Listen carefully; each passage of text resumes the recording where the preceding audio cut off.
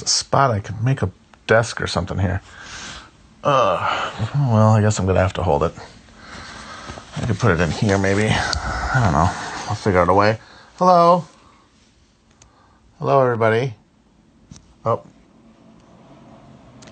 Hello, friends.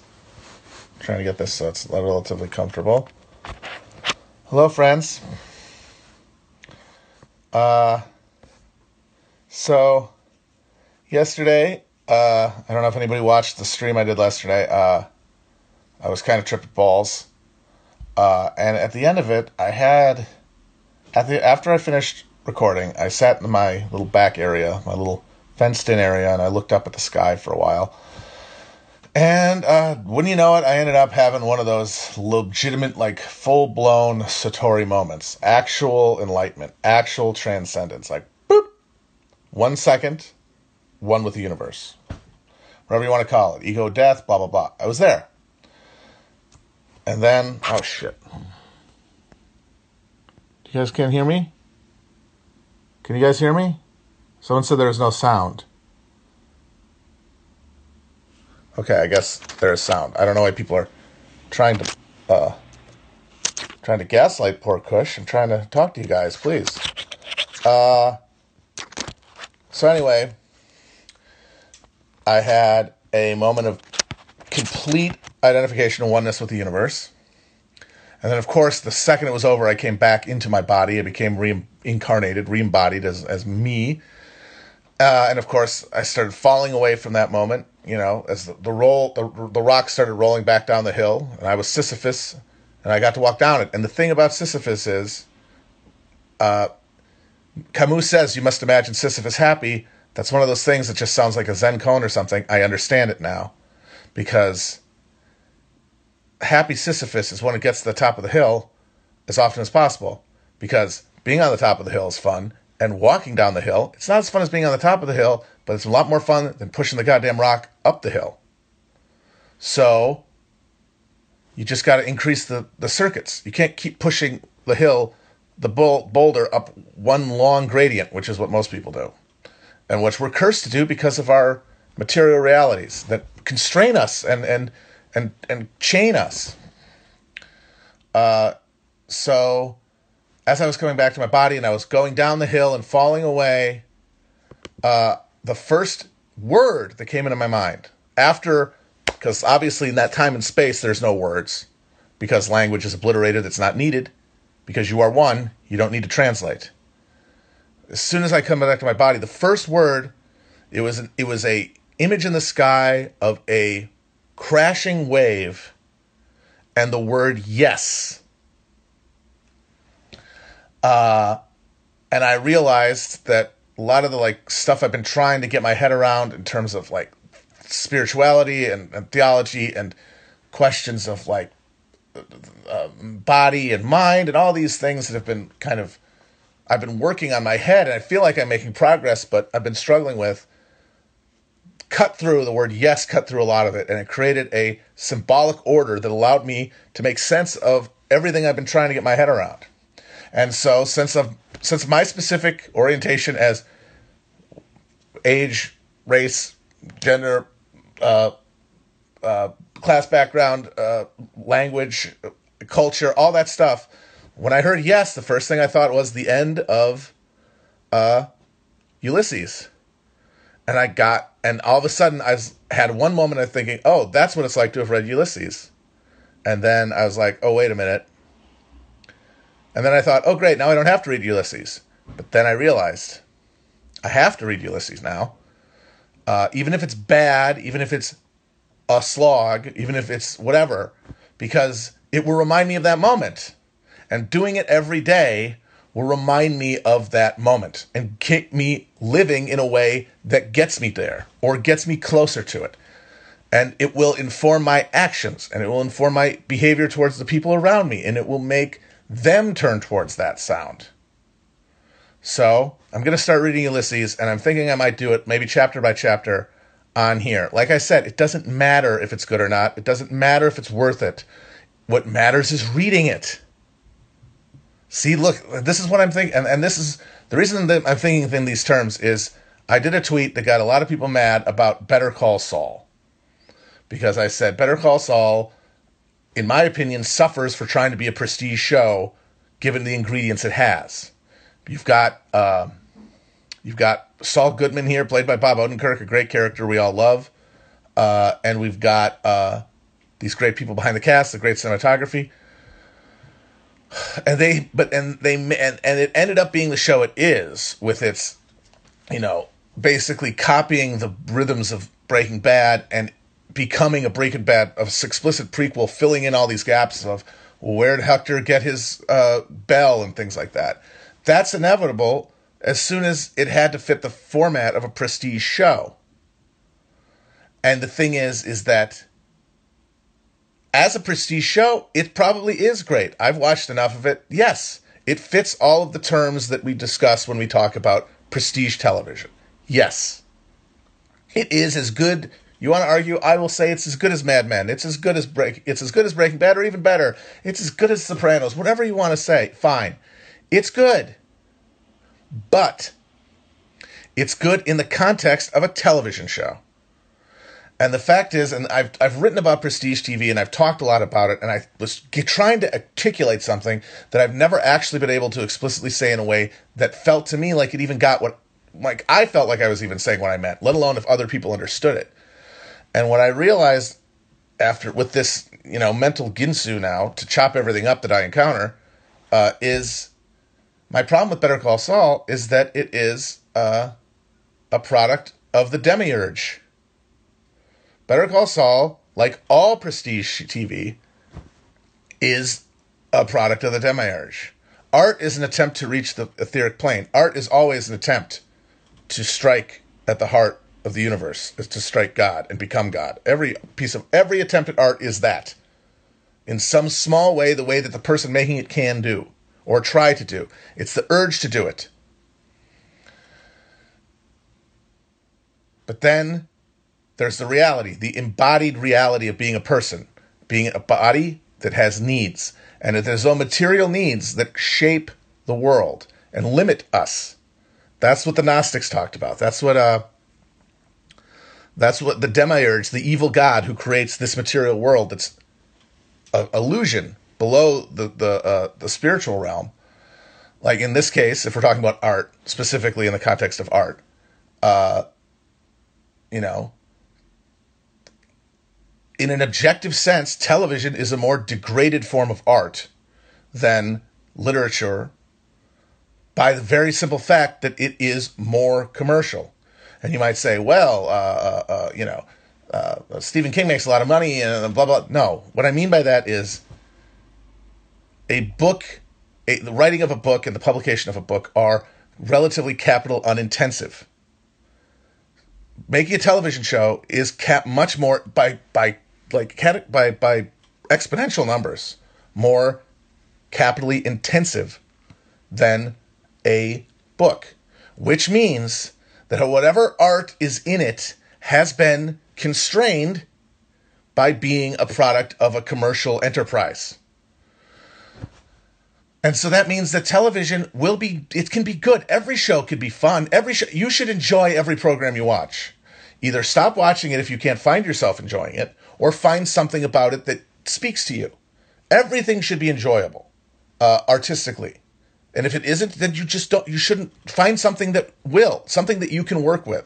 It's because some things aren't going to work because the talent of the people involved, the amount of resources put to it, the amount of commercialism leavened within it, that it's going to hit you and it's going to make it hard. That is why I see Better Call Saul and I go, ugh, because it just reminds me that we're all praying to this degraded version of art. And the reason we are is because we have been immiserated, culturally. Capitalism has done that to us. That's not something you can argue. Our tastes are more broad, and optimists like to say, "Oh, you're being a snob." But I'm recognizing a goddamn reality here, which is that there's a structural difference between art depending on how much they are required to make money. The degree to which a piece of art needs to make money to be worth the endeavor leavens its its individual artistic expression because it has to be translatable to the largest possible group. And the art in translation gets lost. And so that's fine. You can find the sparks. You can find the things you like in anything, including Breaking Bad.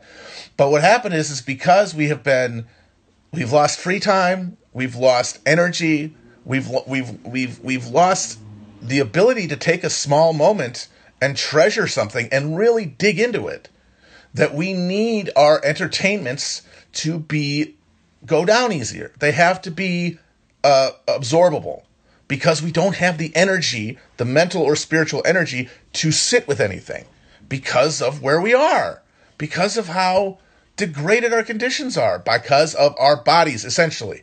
All these institutions, capitalism, feudalism before it, slave labor, every class order was created to manage the issue of keeping bodies alive, basically. And that creates our structures. It creates our economic structures. It creates our art. It creates our culture. It creates our personalities. It creates our religions. It creates our ideologies. It creates everything. It creates this computer. It creates this phone. It creates this shirt.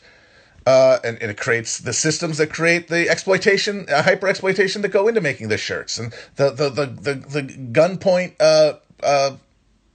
slave coltan mining that makes this phone. And those things are all necessary to the degree to which they allow for the human bodies, to be restored.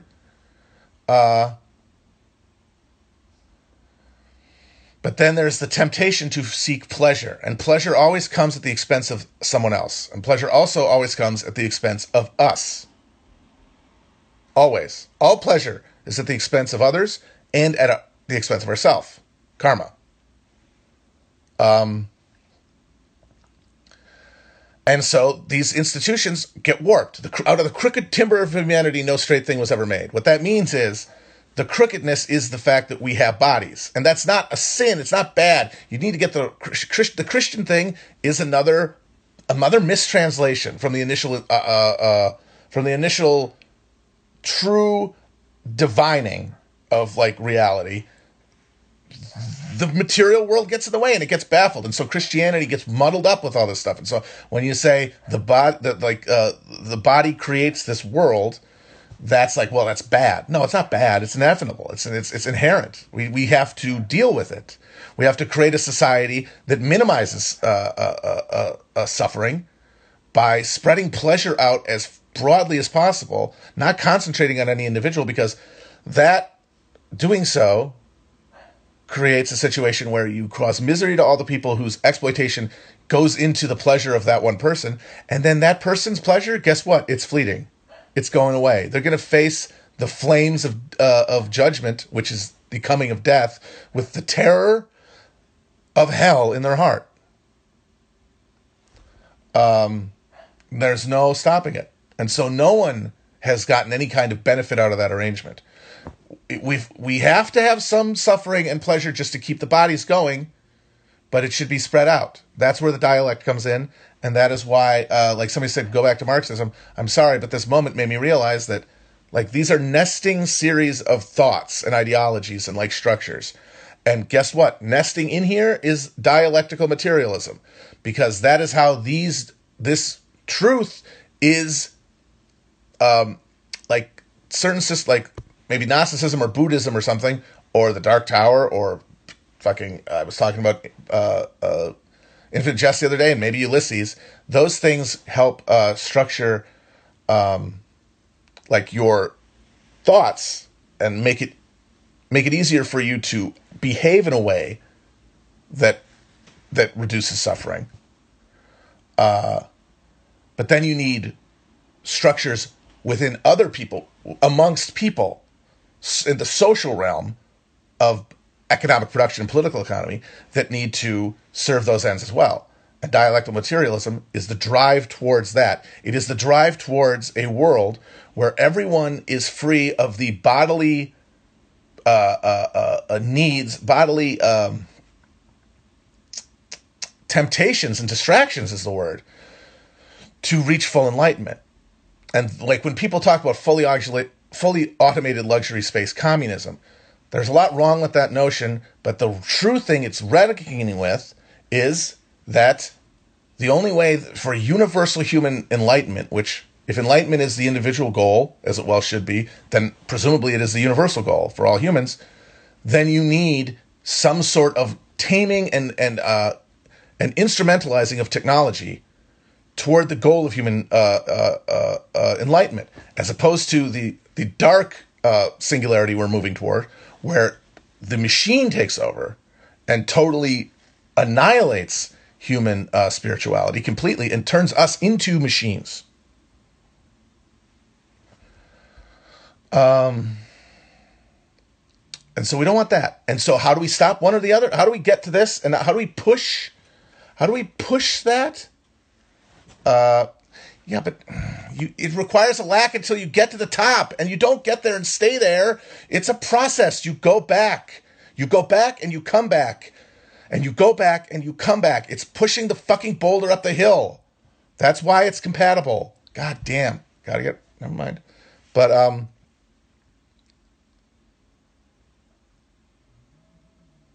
so if we want that version, where universal enlightenment, then it requires, in my view, and the thing is, I am wrong. At some point in time in the future, I am wrong. I think I'm right now, and I think I am right now. I have enough history around me, and I think I'm smart enough and compassionate enough together to figure out, like, broadly what's right.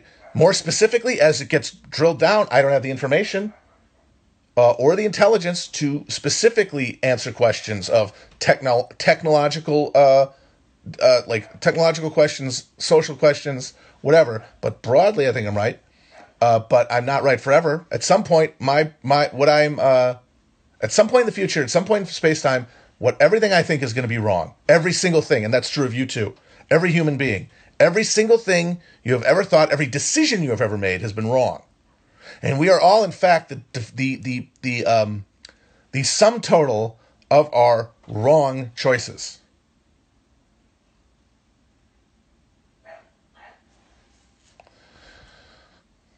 So this is all a way of saying that you can enjoy Better Call Saul. To enjoy Better Call Saul, of course, doesn't make sense to watch it if you're not going to enjoy it. Watching it to get mad at it, you're getting pleasure somewhere else. And at the end of the day, the pleasure is at others' expense, because what are you going to do? You're going to go online like I have a million times and like kick people in the dick and say, fuck you. This show's stupid and you're dumb for liking it. That's the pleasure I get out of it. And that's at someone else's expense, is all pleasure is. See, what makes a decision right or wrong, buddy? Exactly. It's not defined until afterwards. It's only retrospectively known. Because all time has already happened. Everything has already happened. Everything has already happened. And when I say everything, I mean not just in your life. I mean the lives of all beings to exist or ever will exist. But so, you can enjoy Better Call Saul, but you see the way people are defensive about the show, and see the way they get mad about it, and the way they write, and even if they're not mad, the way they insist on its greatness. It's because they have decided that instead of acknowledging the lack at the heart of prestige TV as a concept, instead of saying, oh, this is sad, that now we have to get our real, like, artistic nourishment from something this just banalized. It's banalized. It has to be, because it's commercial. It has to be banalized. And I have to try so hard to squeeze meaning out of it, not for my enjoyment of the show, but to convince other people and myself that watching this is actually good.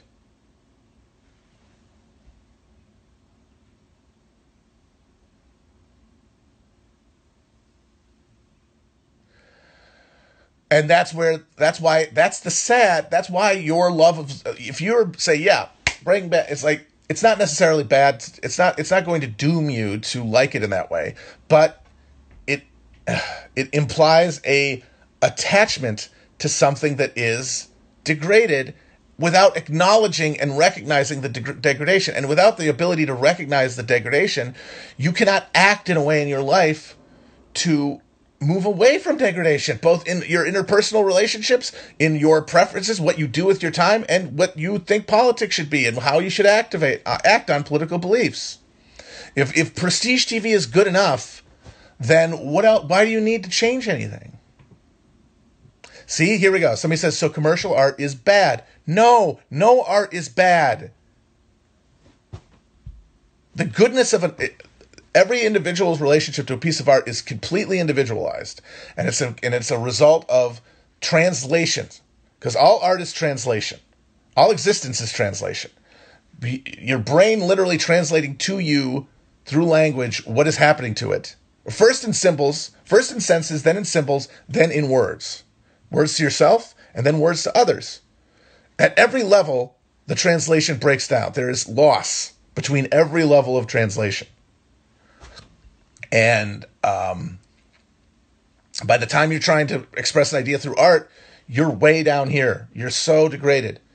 But there's still, if you're talented enough, and enough people see it, and if you're collaborating with others and you make something together, because collaboration is that's what, like, that's depending on the art form, helps in the project. It helps signal boost, like, and bring together individual insights and individual talents, and it creates something. So there's something to it. There's a spark to all art. It's just either the talent was not there to express it fully, or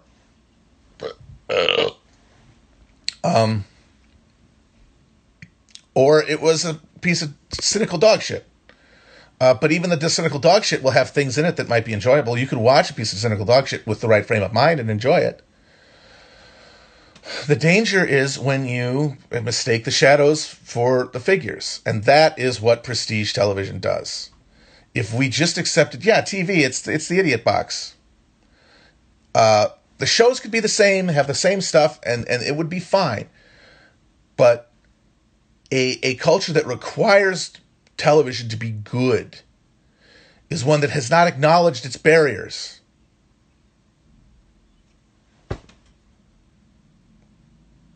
Exactly. The map is not the territory. Yeah, see, like, this is all this stuff. Like, the Plato stuff I never really got. Now I get it. Gnosticism I never really got. I feel like I get it. And, of course, I get it less now than I did yesterday, and I will get it less tomorrow than I do today. My task is to get back, is to remember that moment, remember what I knew then, and try to find it again. And the way to do that is by daily acts, by the Eightfold Path, by the path of the beam. What that really means is not just, I'm going to say epic pack of the bean when I see, like, a fucking Stephen King reference.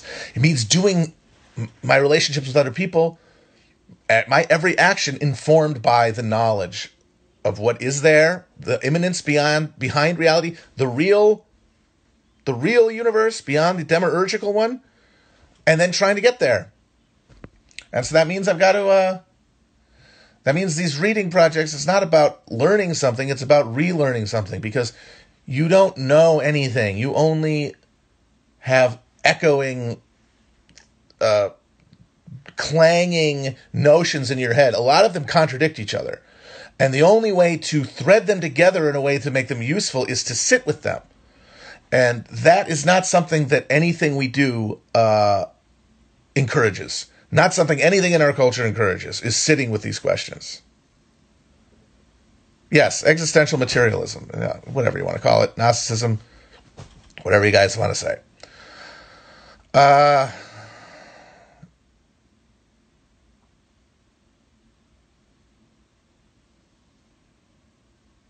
Well, we're going to put these, if you've missed anything, you can go back. These now update to my...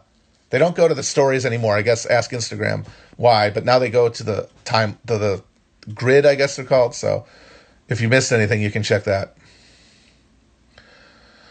And all this while the Cheeto in the White House. What the hell? Because like Gnosticism says, this is a degraded shadow realm. It is. It's a degraded shadow realm of material reality. But we have to work with it. How do we work with it? How do we thread it? How do we push it in a direction that leads towards the chance for as many people as possible to achieve transcendence and direct it back to themselves in the future and to everyone else who can hear them in their lives and people around them? It's by the dialect. It's by resolving contradiction, because contradiction is at the heart of existence. No and yes. The universe is yes, and it's always there, and it is outside of space and time. The world is no, and we are all, every person, every being in the universe, every photon, every chain of chemicals, every anything. Those things are all no's. Those are different levels of rejecting. And the thing is, there aren't that many of them. But there doesn't need to be, because yes, it exists outside of space and time. It is the accumulation of no's over this endless span. They are accumulated in actual reality, in this world. And you got to get back to yes. And the thing is, I say that and you hear it and it's like, what does that mean? And for me, these words, getting back to yes, they're freighted with my memory of this experience. You are only hearing my words retell it, which is fraudulence, as Nietzsche points out. All language is a lie. All I can do is use my talents to such extent that they exist, and my will, my morality, to my intellect, to try to push in the direction of the good.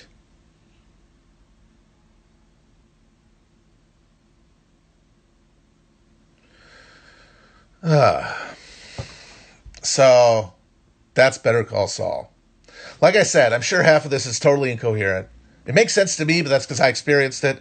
And my hope is that by trying to take this seriously as a practice of mind, I will stay close enough to this that I can occasionally get back there. And when I come back, hopefully I'll have an even better vocabulary. Because I've had these moments before. They're all drug related, because I'm a cheater, because I'm a lazy shit, because I have bad morality. I don't have bad morality. See, once again, the judgmental. My bad and good traits, all of my bad and good traits, intellectually and morally, whatever, were fixed in time by the mistakes of others.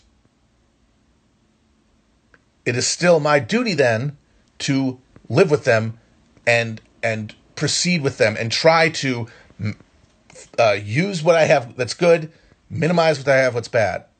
That is my task. That is why we are both totally determined. All activities, all actions are fully determined physically. Absolutely. And yet you still have free will. Yeah, no, I'm hoping to meditate more as well. The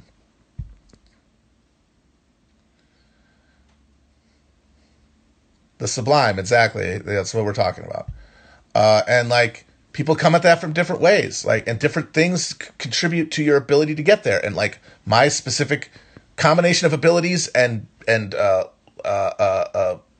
my character traits, both positive and negative, that have been fixed by others, got me a spot to see a couple of these moments. And every time I came back with a little more of it that made sense. And then it would go away. And the fact that I was only able to articulate it somewhat is part of what made it go away, because I couldn't convince myself to keep trying. Because I couldn't even keep translating it to myself, because I kept forgetting it, because I was not in that present moment of mind. And now that I have an even more coherent vocabulary for it that actually makes sense, I'm hoping that I can express that every day. I can already feel it. Right now it feels different. But like I said, it goes away with time. And that's the thing to remember. Nobody really believes. All beliefs are acted upon. And if you don't act on your beliefs, you don't really believe them. And the thing is, that doesn't just mean big, lofty, ideological blows. Literally down to, true, false, objective statements of fact. If you don't believe something, you don't act on it. And I need to believe this in order to act on it, which means I have to keep in that mind space. Because in that mind space, I know with full certainty that I am correct. And the thing is, it doesn't matter if I'm not, because there's no one to check. It's my body, it's my consciousness. It's going to end at some point. I want it to end. I want to be able to greet death with a smile by having at least come close enough to the ineffable that maybe I can grab for the ring. You know what I mean? Or get there whenever I want. I mean, obviously that's the Buddhist end state, which is very difficult to achieve. Why? Because you have to actually have fucking material conditions met. Like, you have relationships with people. You are meshed in a social network that has to be nourished.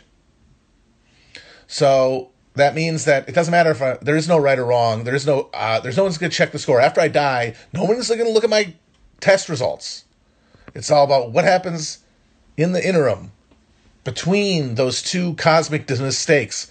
My life, my birth, which is the result of the accumulated mistakes of everyone leading up to that moment, and my death, which will be caused by the accumulated mistakes of everyone else and myself. But of course, those mistakes were caused by other people's mistakes. Because, as I said, all acts are fully determined.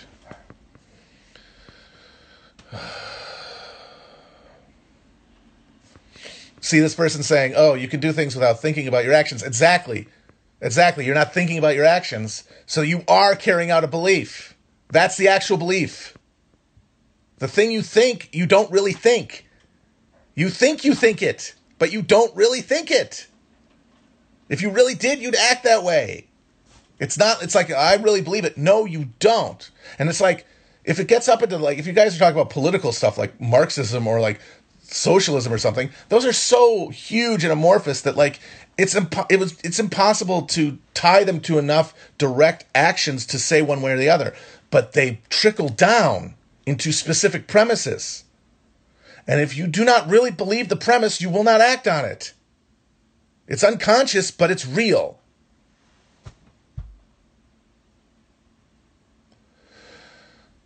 And the thing is that people are so fucking afraid of being wrong. And the thing I realize is that you must always know that you are wrong. You are wrong. Something that you believe in the soul is wrong. It might not be wrong now. You might live your entire life and that thing you believe is true. But at some point it won't be true anymore. Every fact statement ever was true at some point. There's a famous Bertrand Russell philosophical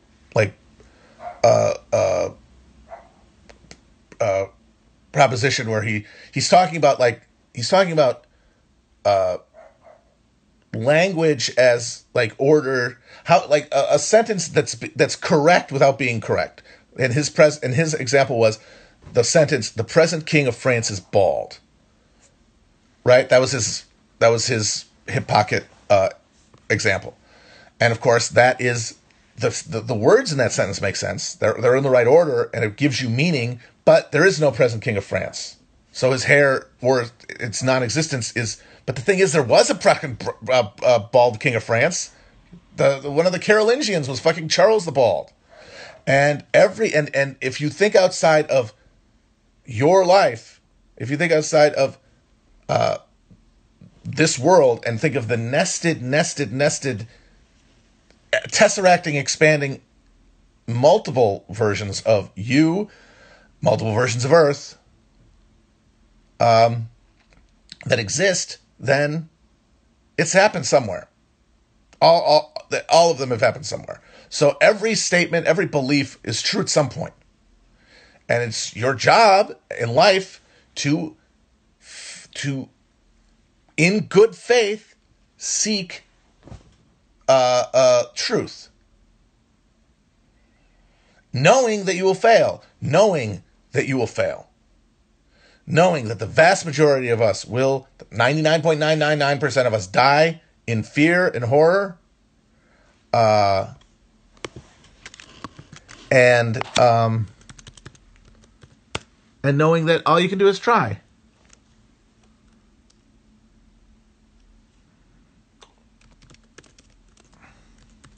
And see, like, somebody said unfalsifiable. How could you falsify anything?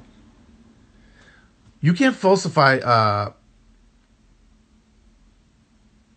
I don't know, man. I Googled this. I'm pretty sure he said that. Yeah, Bertrand Russell, the present king of French. Why do you people gaslight me? Or are you like trying to make a? I don't know. I shouldn't care. See, this is the thing I need to remember. It doesn't matter if it's correct or not. It doesn't matter if I'm right or not. I just need to try to communicate to people. And if I'm good enough at doing it, and I try long enough and hard enough, is the real important thing, then hopefully somebody will get something out of it, and it will help them. And it will help me. Exactly. Many don't try because they don't know how to. And that's why this has to be divorced from judgment. You have to divorce this from judgment.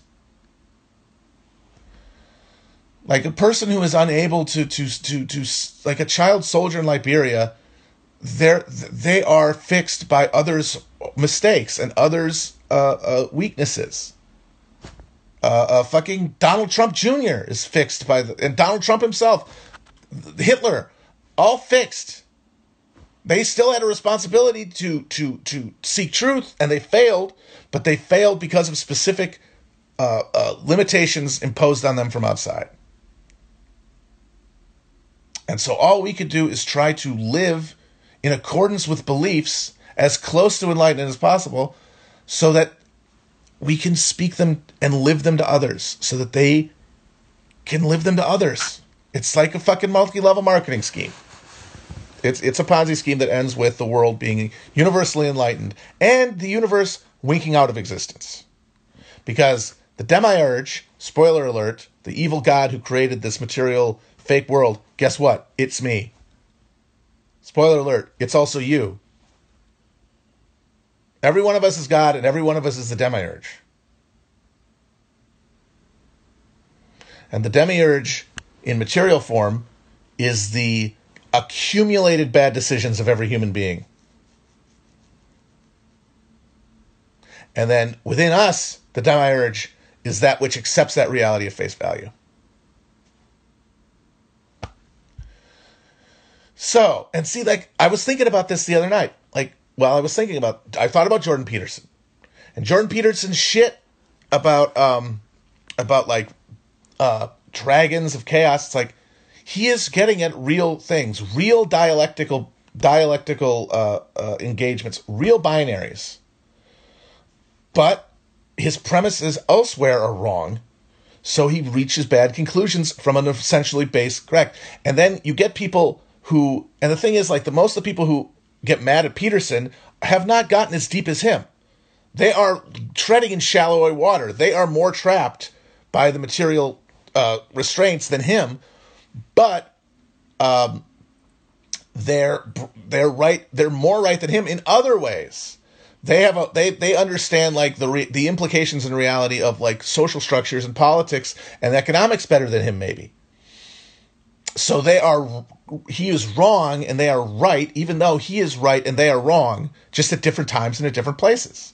And it's about twisting all of these into an arrangement where all of the fucking gunk and blocks are gone and the light can shine through. It's like, imagine like your consciousness, the universe, it's like the Dark Tower, it's like a spindle. It's like a fucking finger trap or like one of those, what the hell is that? Codex. And there's all these different arrays, these binaries, these interlacing binaries. And you have to get all the yeses on one side and all the no's on the other. But figuring that out is the work of life. And it's a collaborative work. And you might be right down here in one part of the puzzle and you're wrong up here. And guess what? You're fucked. You're just as fucked as somebody who's wrong up here and right down there. Which is what you see with these awful, just dispiriting battles between ID Paul people and the alt-right Nazis or whatever. And like trad cats versus, sex workers. It's like they have all gotten something correct. But but they are accepting certain theses that are wrong. They're expecting certain fundamental theses. They're accepting features of this superstructure of culture and expectation and value that are generated by capitalism at face value. It's just different.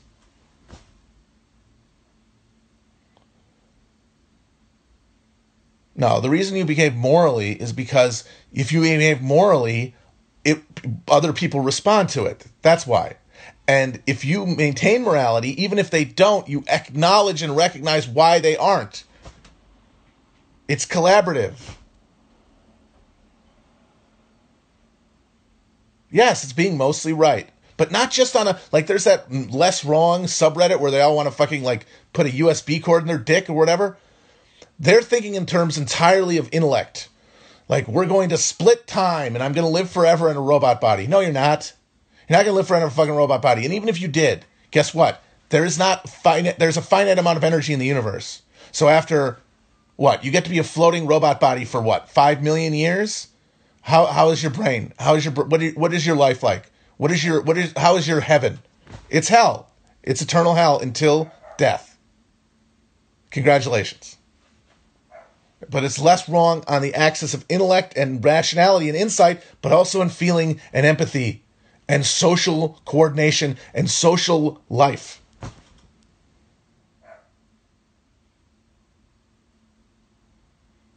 Because the end is coming either way. The end of your life, the end of the universe, the end of life on Earth, the end of everything. It will come to an end, and then it will start again. It'll start over again. And you'll get it wrong again. Everyone will get it wrong again, but slightly differently. And then eventually, somewhere, it's already happened, they get it right. Which is why we even have consciousness. Which is why this world even exists. Because at some point, we close the loop.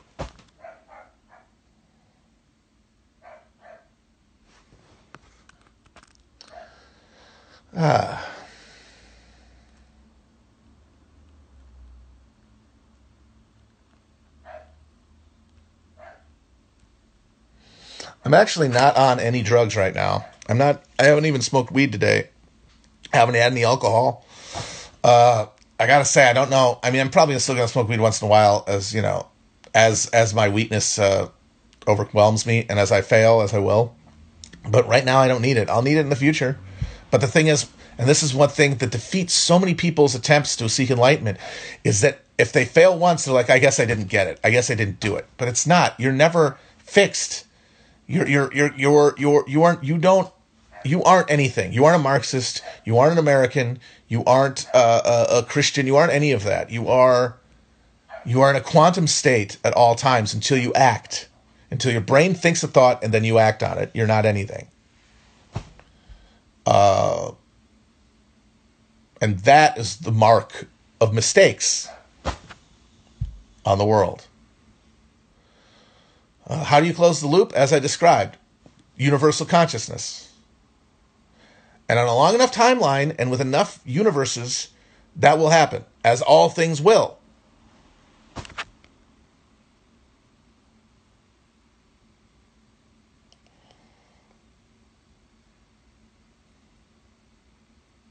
Yes, I do, therefore I am, because I remember reading a Derek Jensen, and he's like an Ann Prim, whatever, but he made a good point about, that at the time I thought was stupid.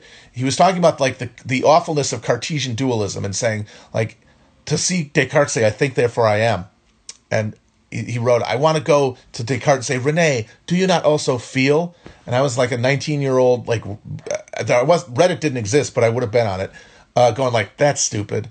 But now I understand what that means. You need both. They are literally the same thing. They are both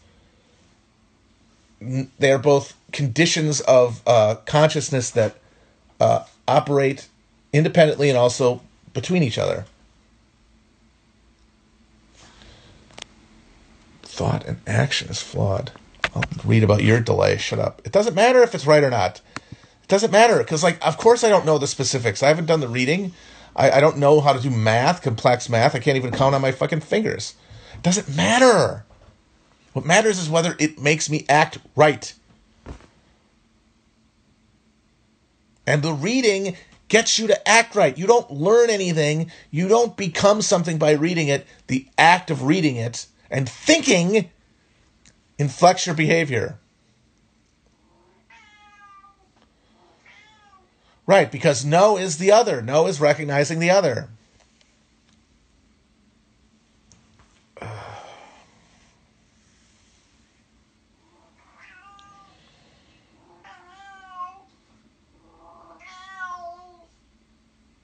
Yeah, I don't see how that contradicts what I said. That yes, your autonomic system acts before you, but that's physiological, and that's just the same translation system, and there's a delay because of that. But you still then something comes into your mind, and it's determined by what you've interacted with. Like what I'm saying is, this is all determined. It's all determined, but you still have to act.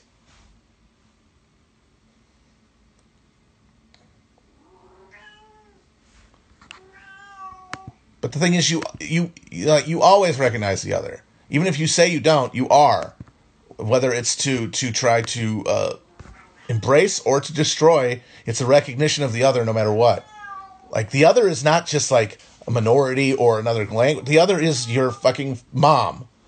You know, the other is literally every other conscious being that you encounter, who reminds you of your subjectivity, or your objectivity rather. Because being an object and a subject is essentially a contradiction, and it freaks out your brain. And we've been trying to like get back to harmony, and it's very difficult because of the conditions that our bodies require to maintain them. All right. Well, it looks like everyone's mad at me. I'm sorry. I was just trying to work some stuff out. I'm not going to try to argue with anybody, especially over the thing, but especially, like I said, I'm probably describing a lot of this incorrectly because I'm not a genius. I just know what I felt, and I know what is the closest human words to what it felt like. And like I said, it can't be wrong. Because I know it was right. And it's like, if I act on it, and it results in people getting mad at me, and as Raylan Gibbons said, you run into an asshole in the morning, you ran into an asshole. You run into an asshole all day, you're the asshole. And that's the thing. It's totally subjective, but it also confronts reality because you have to practice it. And then what does it get you? That's the question. What does it get you? And it's like, oh yeah, you can be a piece of shit and acquire all this money and wealth and stuff. Yeah, okay. But you're still at base miserable. Your pleasures are fleeting. And very few people can even, and your hoarding of pleasure means that others can't even, other people are denied basic pleasures, like the ones that all humans require, not the Baroque, disgusting ones that our machinery of exploitation offer up to us in lieu of freedom. The cat is being locked in here with me because she's causing too much shenanigans in the other room. There's nothing I can do. I'm sorry.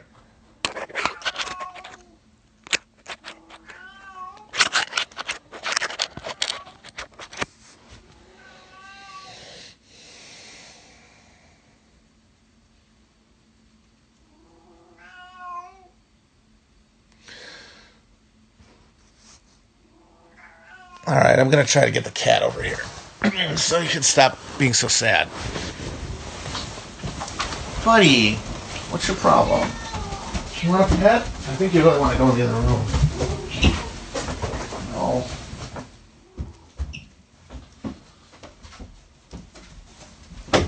Oh. Yeah, see, I wanted to pet the cat, but the thing is, I have taught the cat to treat me poorly by scorning him, by not being there in a moment and like acknowledging his needs. And now he doesn't trust me, and nor should he. That's karma. That's literally what karma is. Good or bad. So now he won't come over here. Maybe over time, if I behave differently now, he will come over to me. But I have to earn it. And he has to respond to my attempts to earn it. And some people are compatible that way, and some people aren't. And there's no judging it. You just have to acknowledge and understand. That's what it is. It's all understanding. That is the task of all humans. And I don't mean what you can understand. Like not like these enlightenment says, oh, understand your reason. It's like that is insufficient. We've seen what just tempering your blade of reason gets you. It gets you a planet that is dying. It gets you a population that is miserable and immiserated and sick and unfree everywhere. Absolutely howling in the fucking cages, like experimental rhesus monkeys. That's what pure. But it's like you can't not have it because that's how you build capacity to allow material satiation of needs by industry, by technology, by the application of human reason to the material world. But by itself, it gives you annihilation. It gives you the Holocaust. Exactly.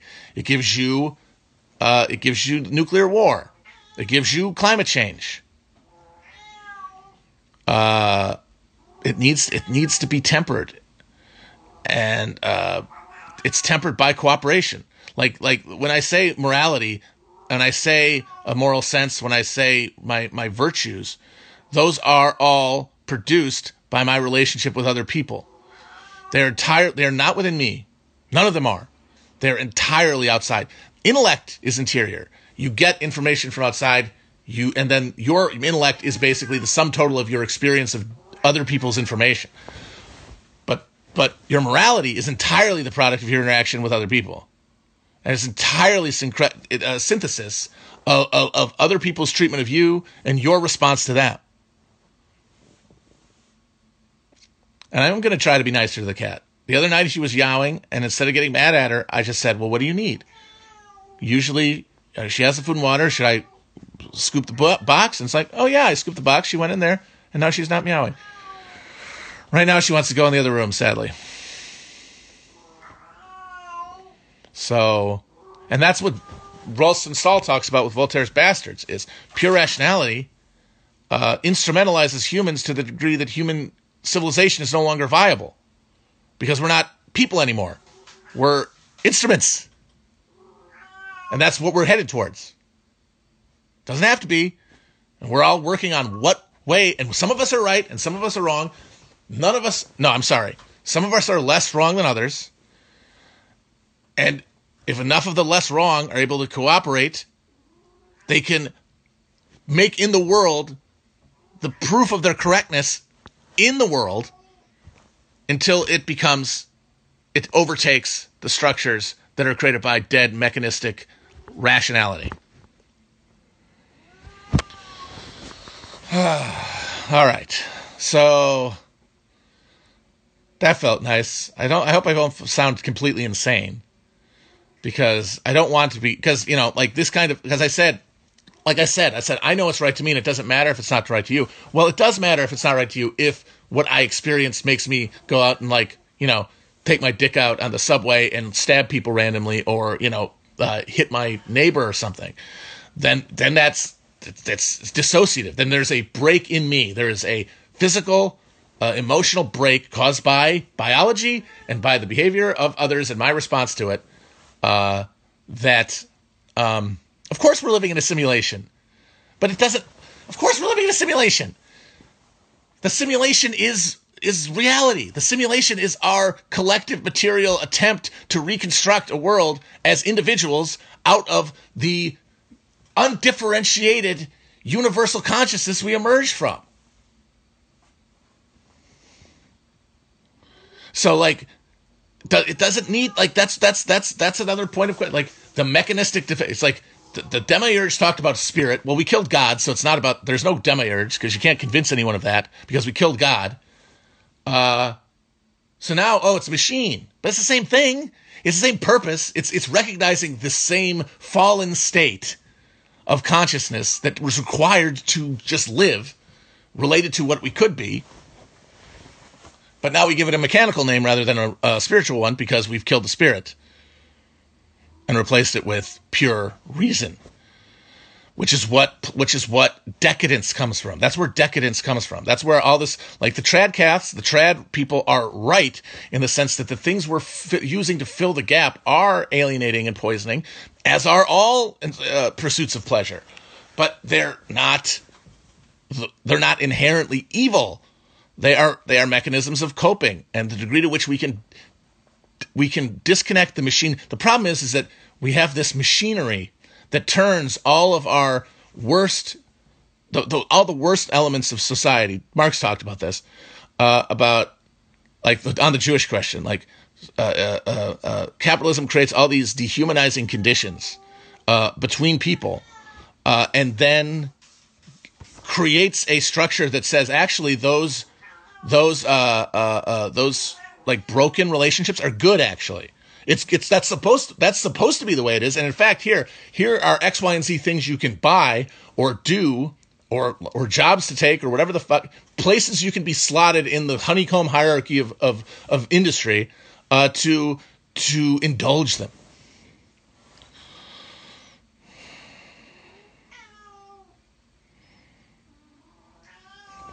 Oh, poor little guy.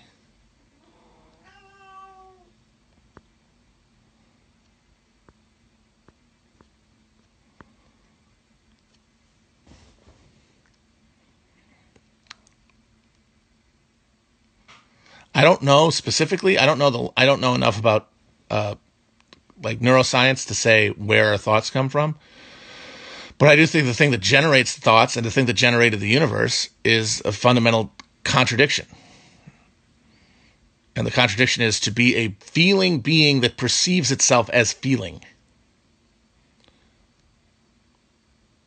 That's where our thoughts come from. And that's what separates humanity from all other beings. Of course, all other beings have, they're all on levels of the tower. They're all in different areas. They're all in different spokes of the wheel. We consider ours higher, but that is judgment. That's just a judgment. That is a demiurgical spook. But it's different. It's just different. And that means and that curse and that blessing gives us the ability to shape this material world in a way that animals that don't have that ability can't. And so we have to try to do it. That is our mission. And we fail that task to the degree to which we put our work, our bodies, our minds towards satisfying physical indulgence. And that doesn't just mean like eating a quarter pounder or anything. It means accumulate. It means simply accumulating surplus value from surplus calories. Because to have surplus calories means someone is working more than someone else. That's where you get the division of labor. That's where you get the apple in the garden. Someone has to work more than someone else, because if they don't, there's no surplus to allow for moment of repose. And that is the task of civilization. And the Hungry Ghost says, no, I will turn the world and I will become God. And I will be the only thing in the universe. And the thing is, if you are the only thing in the universe, then you are damned. You are Satan. You're actually Lucifer Morningstar owned.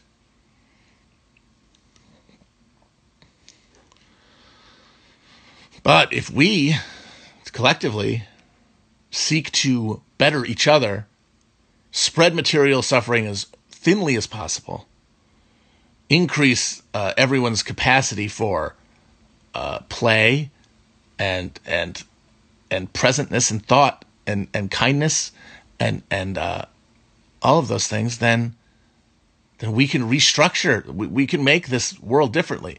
I mean, obviously, it's not like, and in your lifetime, everyone's going to transcend to the etheric plane. Of course not. Absurd.